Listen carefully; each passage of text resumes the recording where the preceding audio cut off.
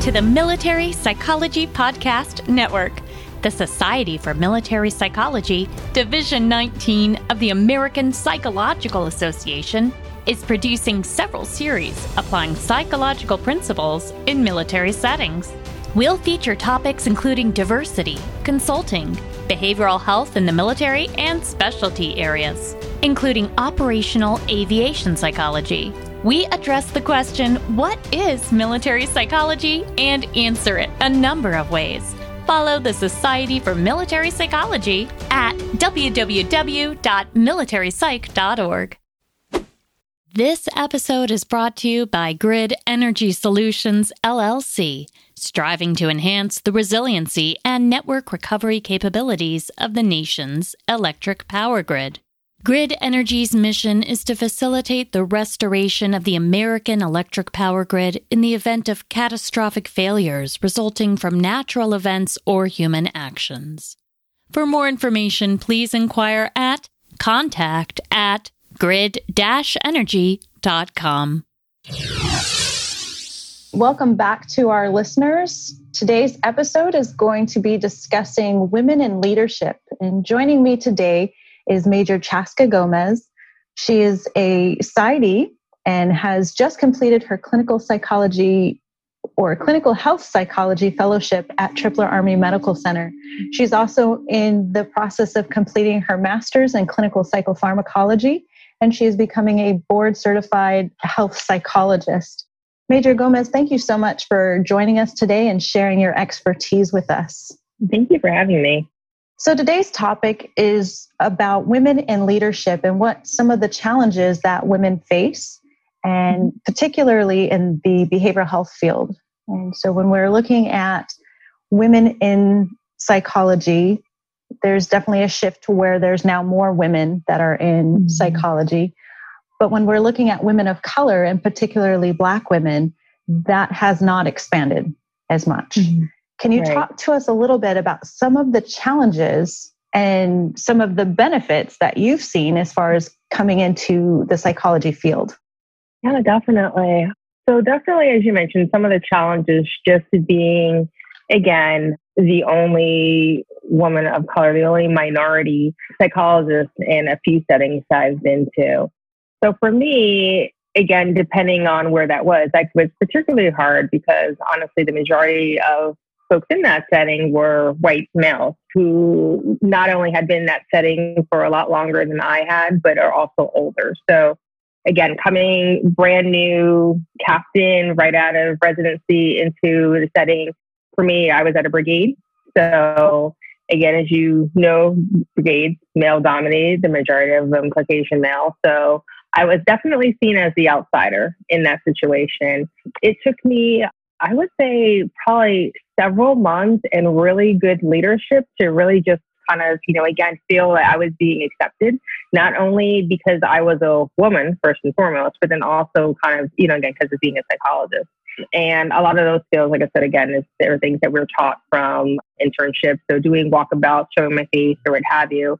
But again, just really kind of demystifying what it was to work with a woman, but then also a woman of color. So I also, during that time, I do remember, like I said, not having a lot of other females to talk to as well. So that for me, again, was something also a setback, because even if I wanted to talk or share some of the experiences or feelings that I was feeling being in that setting, it was really hard for me to find somebody to actually talk with, because again, there wasn't a lot of females in that unit. So luckily, one of our nurses PCS'd in shortly after I did, and she just happened to be, again, Black as well. So I felt that it was like, yes, I finally have somebody that I can identify with, somebody that I can talk to versus, culturally, and understanding not only the culture of the brigade I was in, but then also kind of culturally of the area that I was in as well.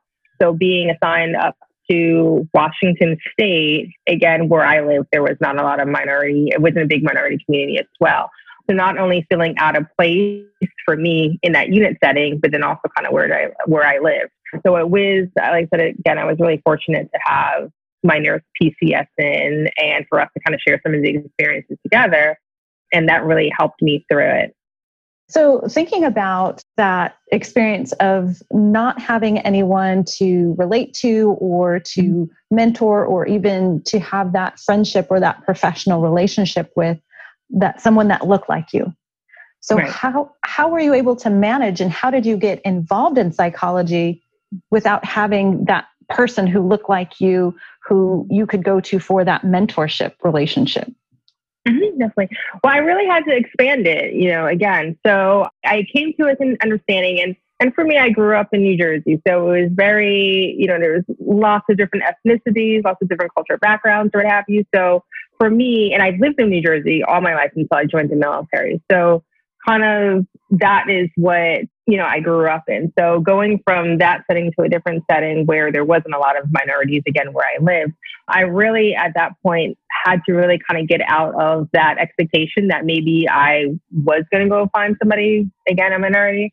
And I really just at that point started to gravitate towards women psychologists, to be honest. So again, if there wasn't anybody that looked like me, I was gravitating towards women of all different ethnicities to help me figure out, okay, what is this psychology thing? Again, like I said, my first assignment right out of internship and residency was at the brigade. So I tried to find women who, again, had been part of a brigade to see what that was like. And really, again, trying to see what some of those qualities look like. What are some of those qualities that they brought to their work as a brigade psychologist? Thankfully, again, like I said, that the person I replaced was actually an Asian woman. And we had talked during internship, and I had knew her again. She was a couple of classes ahead of mine at the hospital. So I was able to really pull a lot from her experiences. And again, similarly, we had talked about some of the same things. So again, for her, culturally speaking, as a minority, things were, like I said, she felt like some of the things that she was trying to convey as a psychologist were not really taken seriously because of, again, her gender, but also her ethnicity with some of the folks in the brigade. So I really talked to her about, okay, what are some of your experiences? What are some of the pitfalls I should watch out for? When I'm talking in certain groups, what are some things that I should be saying to in order to get my, my point across and come across as a strong female leader? So I really looked for people who had those experiences, or even if they hadn't been in a brigade, that had been a psychologist, of course, a lot longer than I have, in order to drain a path. So I was fortunate to have several female psychologists at Madigan where I was at. So I was definitely gravitated towards them, gravitated towards hearing or encouraging them to tell me some of their stories about how they felt like they made it in the psychology world. And really, like with those stories and kind of those tidbits, really tried to reformulate myself and kind of what I want to be or who I want to be in my identity as a psychologist. And it's still, like I said, something that I definitely kind of looking back on some of my other experiences, a learning process, because in every situation I've been in, like I said, again, there hasn't been definitely a lot of minorities, but, even on top of that, not a lot of females and not a lot of female leaders.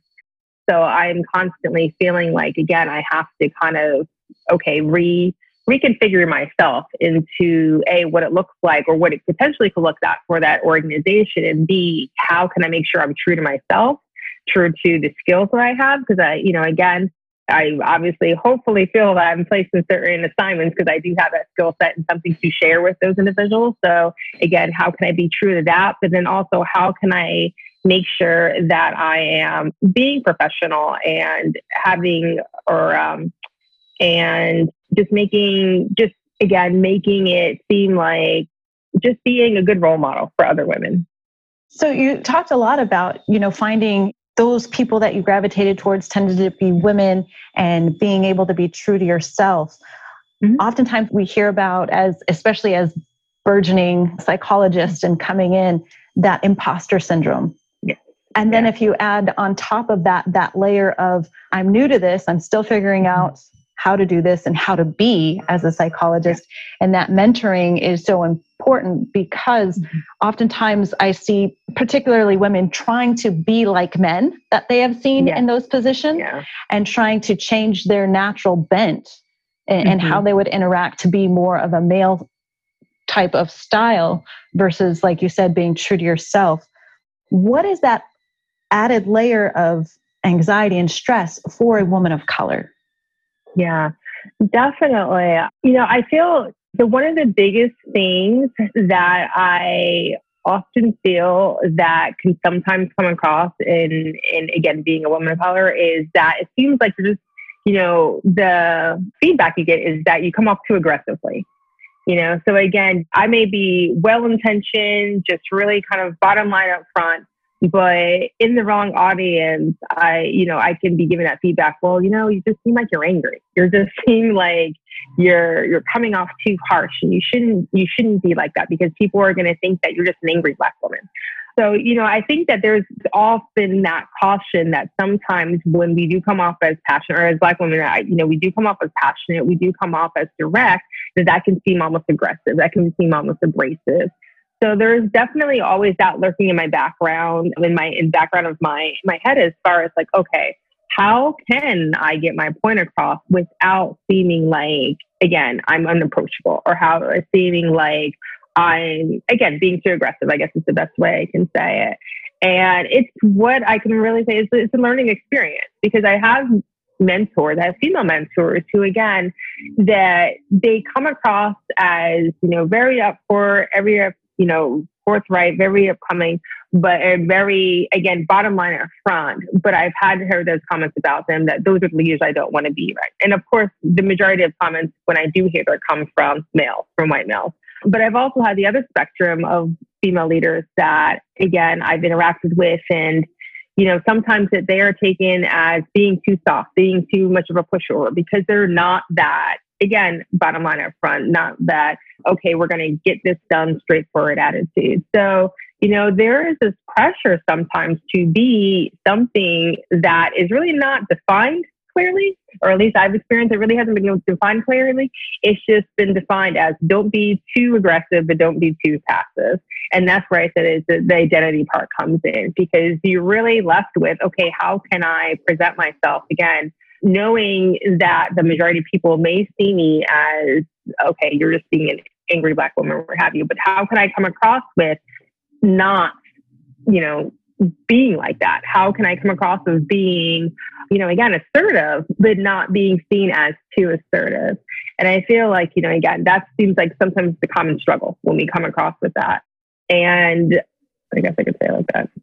Yeah. And it sounds definitely like if it was a white male saying those same things in that same tone, it would be, he's a strong leader, he's decisive, yeah, he's giving us clear, concise guidance, versus as a woman of color, you're an angry Black female, you should be softer, nicer, kinder, but not too soft and nice and gentle, because then we won't take you seriously. Yes, exactly. But there's no litmus test of this is the right balance. And it's always depending on who you're talking to. And it's almost like this code switching that has to happen. Yes, definitely. And I've had particularly one Black woman. She was actually in our command, and I asked her, a different command, and recruiting command, when I was there, and I asked her, because like, how do you do it? Like, you are in a position of authority. You, of course, are making these big decisions as far as personnel, where soldiers are going to assign to. How do you do it? How do you remain effective? Because for me, she was definitely an effective, powerful Black woman there. So definitely learning her secret. And when she had told me, she said, you know what? I didn't always get it right. I used to be very, very harsh as far as aggressive, I guess we would say. I would just like, hey, this is the bottom line. I didn't want to hear any other talk or anything like that. This is what I said goes. And she said, I really had to, again, back down a little bit from that, because I was seen as unapproachable. But she mentioned that what she's always been told by, again, other female leaders is that it's much easier for you to kind of start off like that and then back down to, again, a little bit more friendly, softer, what have you, versus start off as being seen as, again, not soft, or being seen as softer, and then trying to go towards the other side where you're trying to be the bottom line, you're trying to be assertive. Because she said at that point, people tend to not take you seriously, because again, you've already put your face out there. So anything after what they initially see is going to be difficult for you to adjust to. So I always, again, that's another nugget that I keep in my head as far as how I am initially presented, or how I'm initially again, go into a situation, it's pretty much probably how people are going to perceive me. So it may be a little bit difficult to change that after a while. So if I do want to set an impression, or I do want to set, standards for whatever workplace I'm in, then I should definitely go in, make sure I'm being assertive, and then again, kind of modify that to whatever the situation entails. That sounds exhausting. It is. It definitely is. And to have that constantly in the back of your mind, like, who's my audience, who's going to perceive me in a certain way, and how to adjust to that, and constantly just being watchful of, okay, what do I need to do and how do I need to shift in this situation with this audience? So thinking about the roles that we as women play and the different hats we we're mothers, we're spouses, we're partners. And if you think about all of those other roles that we play, what are some of the challenges that you've seen in balancing all of those other roles? Oh my gosh, I feel like that is always at the forefront, balancing all of the roles that we have to juggle, because again, what your approach is at home or at work or with my patients is very different when you come home and you have to put that mother hat on, you have to put that spouse hat on, you have to put that friend hat on, or what have you. So, again, one of the things that mostly I think I try to be as consistent as I can. I'm a big, I really try to be as far as consistent at home, consistent at work, consistent with my partner. And I feel like that kind of helps me not blend too many of the, like I said, the issues, I guess, as far as kind of switching between some of those roles. Again, with everything that's going on as a Black mother, that is something that constantly is in the back of my head. How am I teaching my family to be, strong in the face of some of these adversities that's happening? How to teach my kids, again, hey, you want to be respectful of people in authority, but then also you want to be watchful for things that are going on as well. Again, I'm not really sure how to answer that. That is a great question that you asked. Sorry. No, like I said, that was a great question. Where did I miss off at? No, I think you did a great job of just describing, we do have all of these different roles. And so not only are you having to switch and recognize, okay, who's my audience? How do I have to, navigate and turn on or turn off, my assertiveness or my tone? But then you come home and now you have to switch your hat again to mom, to partner, and be there and be present.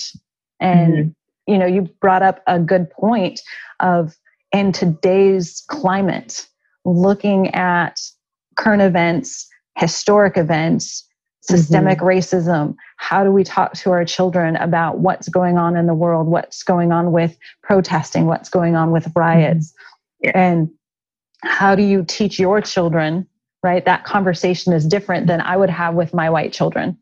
As far as I don't have that in the back of my mind, as far as, hey, when you get pulled over, be watchful, make sure you do it in a well-lit area, make sure it's an area where there's a lot of traffic, and, different conversations that I may not have to have with my children, and having to manage, right, your own reactions, your own grief, your own anger, the rage that some people have talked about experiencing, but not being able to discuss that, or being concerned if you discuss that or express an emotion or a feeling or an opinion, what is that backlash going to be in your work environment? Yeah, no, great, Freeford. Thanks for bringing me back on there. Yeah, definitely. Again, one of the issues that I struggled with in terms of kind of what you were describing is that, as psychologists, we're usually taught to be that sounding board, to be that empathetic listening ear or what have you, to pretty much, hear what our patients are saying and then help them navigate that. But with everything that was going on, like I said, with the riots and again, COVID and some of the different minority disparities that are coming out as far as in healthcare and COVID and everything like that, it definitely, I felt it impact me probably more so than I've ever felt within my career, just some of these things that are happening. Because again, some of the places where they were rioting at, those are places I've been assigned to. Those are places I lived at. So it's particularly hurtful to see things going on, of course, in places that you've lived at, to hear about things that are happening, not only to your own family members being discriminated against, but then also, again, kind of what's going on back in your hometown. And of course, you not being able to be there, respond to that, but then having to go and bringing all of those emotions into work, into the fact, into just kind of into work and having to maybe put them aside in order to be there for your patient is very tiring. It is very hard. And for me, one of the things, like I had mentioned, I struggled with is not having my own sounding board at work to kind of talk about some of these issues. Like I said, I think it's very, it seems like it's very easy for us as providers to say, oh, well, if you're having, issues at home, you should bring those up, of course. If you're having issues with alcoholism or if you're having issues with, depression, anxiety, or what have you, that we as providers have a right, a duty pretty much to bring those up and talk about them, because that can definitely impact our, our ability to do therapy. But it is very different when we talk about, again, what if we're having issues with dealing with, again, culture? What if we have an issue with dealing with what's going on in my culture and how that's, how that's impacting? I think that's a very different and very taboo conversation to have, even with other psychologists. So that is something that myself, again, kind of find myself reflecting back to, I wish I had other Black psychologists to talk to. I wish I had other providers to talk to and see how they've navigated. Also, even being comfortable bringing it in a room with my patients. So, of course, we have patients from all different types of backgrounds, and just being able to, in my own way, check in with them about what's going on in their environment. Because, again, not being naive to the fact that it's, just because it's impacting me this way, it may be potentially impacting my patient that way, or in the same way or similar way, and bringing that into the room as well. And that is a very different thing that I had not had to deal with before in different settings, just because, again, where we're at with our society and everything like that. So having to juggle that, and like you said, then bringing home and having to turn on the news and seeing all these things going on and have to explain to our teenage kids who are both boys, again, some of these things that they have to watch out for. And how do you do that as, again, a parent, but then knowing the impact psychologically, how that can bring to them as well. How do you navigate those? So definitely, like I said, lots of difficult conversations that on one hand, it's like, I can't negate the fact that I am a Black woman. I can't negate the fact that I have to have these conversations with my kids. I can't negate the fact that, some of the things that are going in the world are going to impact me. But then also, like I said, balancing that with, okay, how can I not see the benefit of this? I guess that's something weird. How to explain it, but how can I use this as a growing process for me? How can I use this as a growing process for my kids? How can I use this as, if it does come up in conversations, a growing process for my patient who is also struggling with some of the other things or some of the similar things, as far as kind of what's going on in their unit, how they're feeling as maybe the only Black soldier in their unit, dealing with all of this stuff that's going on and some of the comments that are coming out from that. So I feel, again, as a Black psychologist, it's a very unique situation that me is really navigating right now. And like I said, it's just it's a work in progress. It's a growing experience, because I don't have all the answers for it. But I feel like, again, just opening up and having those conversations with other Black psychologists that I see and sharing from their experiences, and probably not uncommon that we have a lot of these same experiences, because we're from the same minority background. So what advice would you give to up and coming Black women who are psychologists and in the military, as far as how to navigate and manage those stressors in their lives? Yeah, definitely. I would say for me, and it's probably the number one thing that comes up, is just finding those mentors that you can gravitate towards, finding those people that you can talk to. Interesting, and I tell this to some of the students I talk to all the time, that I do have, again, a lot of female Black mentors who are in the military, who've known me for years. So I feel comfortable going to them and talking about some of these things. But a lot of my mentors early on were white men in the military. And I figured that, again, hey, because white men make up, obviously, the majority of the military, I need to have mentors in this realm to kind of help me navigate some of these situations. So definitely, it seems very natural for us, like I had mentioned before, to gravitate towards people who are like me, but then also needing to get out of that comfort zone and finding mentors who are not like me, who were very dissimilar from me.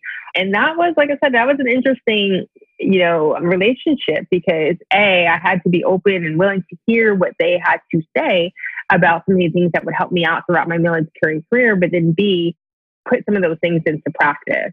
So again, when it came to, like I mentioned before, kind of some personality things, again, making sure that when I'm coming across not as, again, too abrasive, but coming across, but not as too passive as well. That was one of the comments, like I said, I heard from a couple of different mentors of all different ethnicities. So that was something I had taken into consideration.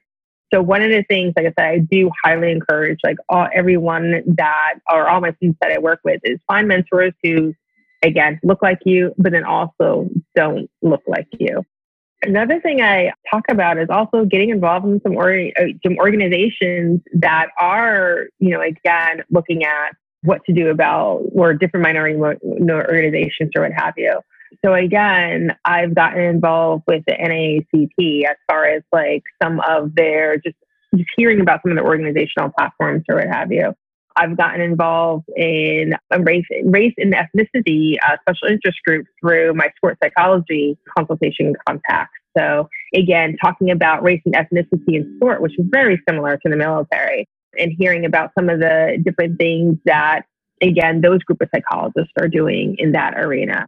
So getting involved, like I said, in things outside of the military that just brings about general awareness to some of the different, like I said, struggles and activities that are designed to kind of help highlight some of the things that minorities are dealing with outside of psychology. So I always recommend people to, again, just being knowledgeable, being open to hearing about some of these things, making sure that, you're reading articles about what's going on and watching the news, just so, again, you're able to have some insightful conversations. That's what I always tell the kids. Right now, I read a lot of articles through Temple University, one of my alma maters, but they did a lot as far as research as far as racial disparities in COVID, particularly in lower income areas that obviously are dominated by African Americans. So I've been looking at some of that research that they've been doing, as well as listening to some of the different providers out there in Pennsylvania talking about what they've been doing, psychologists as well as physicians talking about what they're doing in order to kind of, again, help the minority population in that area stop the spread of COVID, be more knowledgeable about certain things. So again, I feel like it's all about mentorship, but education are kind of my biggest recommendations, as far as for anybody who's just, psychologists or starting out as a psychologist and who, again, are just trying to figure out, hey, how to navigate this environment that we're in right now. So it really sounds like it's really a lifelong journey of being able to reach out, continuing to educate yourself, continuing to find those people who you want to emulate and whose style, career matches what your goals are, and being open to a diverse group of people so that you can expand your understanding of the world, of how other people function, other cultures function, other genders function, and really having an open type of mindset and a growth mindset to be willing to get out of your comfort zone and what feels comfortable and familiar so that you can be a better psychologist and be able to provide better care for your patients as well. Yes, absolutely. And definitely as far as the culture. So, you bring up an excellent point that I think sometimes gets overlooked. But as psychologists, we are constantly having to look at what culture brings to the table in our practice and our interactions. So being where I'm at, obviously in Hawaii, this is the hodgepodge of cultures here that impact how people view psychologists, or not even only psychologists, but view medical care. So you're constantly having to educate yourselves about different cultures and kind of what that brings to the table.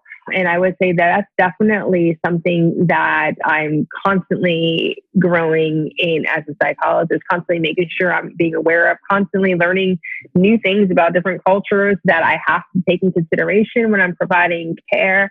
And again, all these principles, they sound good, right? We learn about them all the time in school. But when we really have to put them into practice, when we really have to talk about them, or when we really have a patient right in front of us who's bringing all the stuff about their culture into the treatment, into that relationship, we have to, it's like we have to deal with that. We have to figure out, okay, what's the best approach? And it is not always, again, they give us we have the textbook approach, I say, but that's not always, again, the thing that's feasible at that point. That is not always easy, I guess, at that point, because we learn one thing, but again, when the person's right in front of us and we have to comment on what's going on with them, or we have to comment on how some of those cultural variables, how that gets brought into the relationship we're having with them and how that's going to impact treatment, that is not always, it can be a messy process sometimes.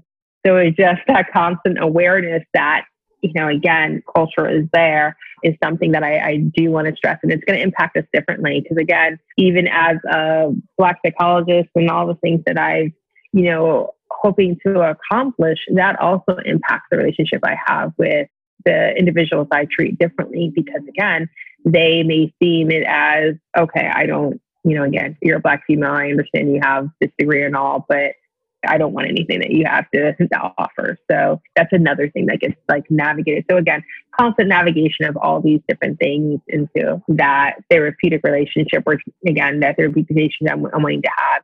But just really, again, being open and willing to navigate those things is also something that, like I said, again, I always stress is that just being open, just being willing. I may not get it right. I doubt I always get it right. I know I don't always get it right. But again, at least being willing to have those conversations and being willing to try and being willing to, even if I mess up and do a mistake, being willing to own that and talk with the patient about that. Like, hey, I probably missed that, what you're saying. I probably missed the mark on that. Help me understand that. And again, even apologizing if I need to.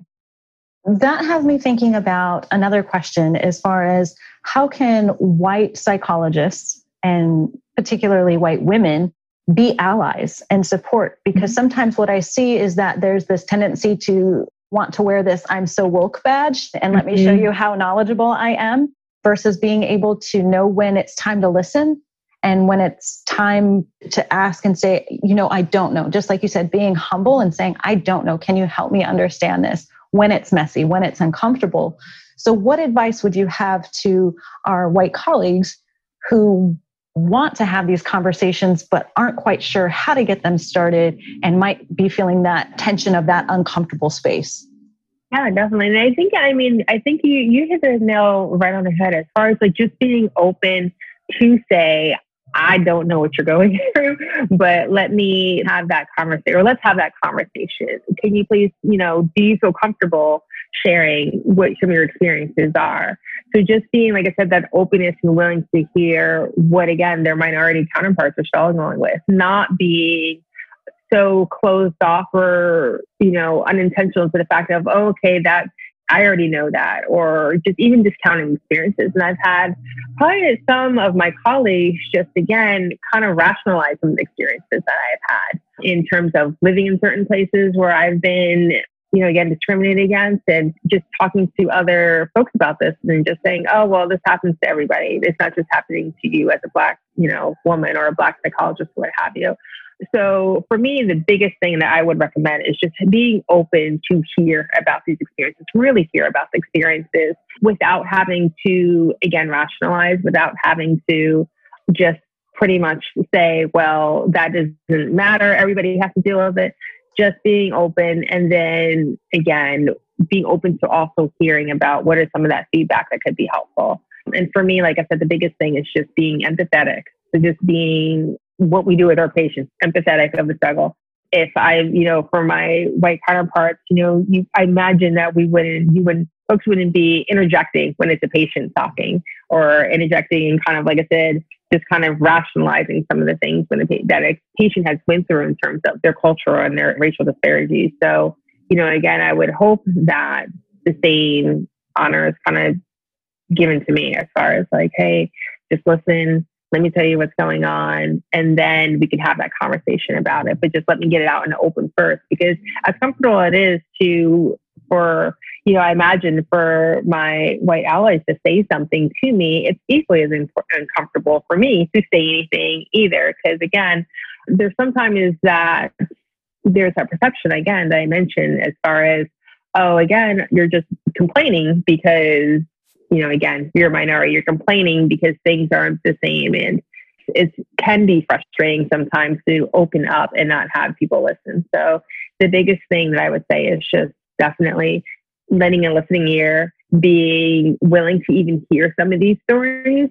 Be aware that it's sometimes uncomfortable to talk about some of these stories for both of us, but then acknowledging that, bringing that to the table, because again, through that acknowledgement, that's where I feel like that shared experience can grow. That's where I feel like, okay, I've opened up to you now. Now I feel like committed to potentially working on this issue with you. And if you seem like a person that I want to work on this issue with, okay, let's do this together versus it's just, this controversy or what have you. What advice would you have for individuals who want to have that conversation and to balance the, I really want to learn from you versus you're the spokesperson for your entire race? Right, exactly. And it's the same thing. I would just be open, have the conversation and realize that our experience is my experience. It's just one experience. So I've had lots of conversations with different Black Army psychologists, males, females, or what have you. And we definitely have a lot of shared experiences, I would say, a lot of similar experiences, both being in the military, being and living in certain environments and other. But again, also realizing that our experiences are very different and how we navigate those experiences are very different. So I, like I said, would in no way would be like, hey, this, I have experience, it's everybody's experience. And at the same time, like I said, I would want to make sure that some of my allies understand that this experience is very different for everybody.